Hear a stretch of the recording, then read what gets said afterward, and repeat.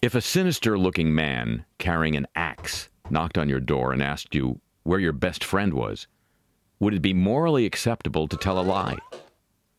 Immanuel Kant, surprisingly, thought it wouldn't.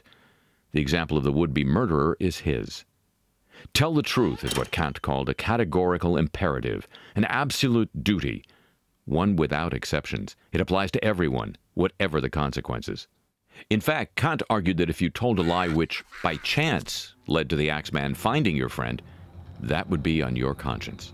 So if you tell the axeman that your friend is not in the house when he is, and your friend then sneaks out the back door and bumps into the axeman, anything that then happens is, to some extent, your responsibility.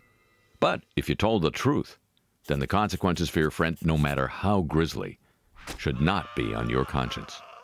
This brings out how different his moral stance was from utilitarianism, the philosophy that you should do whatever brings about the greatest happiness. A utilitarian would think about the consequences of telling the truth or of lying. In contrast, for Kant, some actions were just wrong, even if good consequences might flow from them.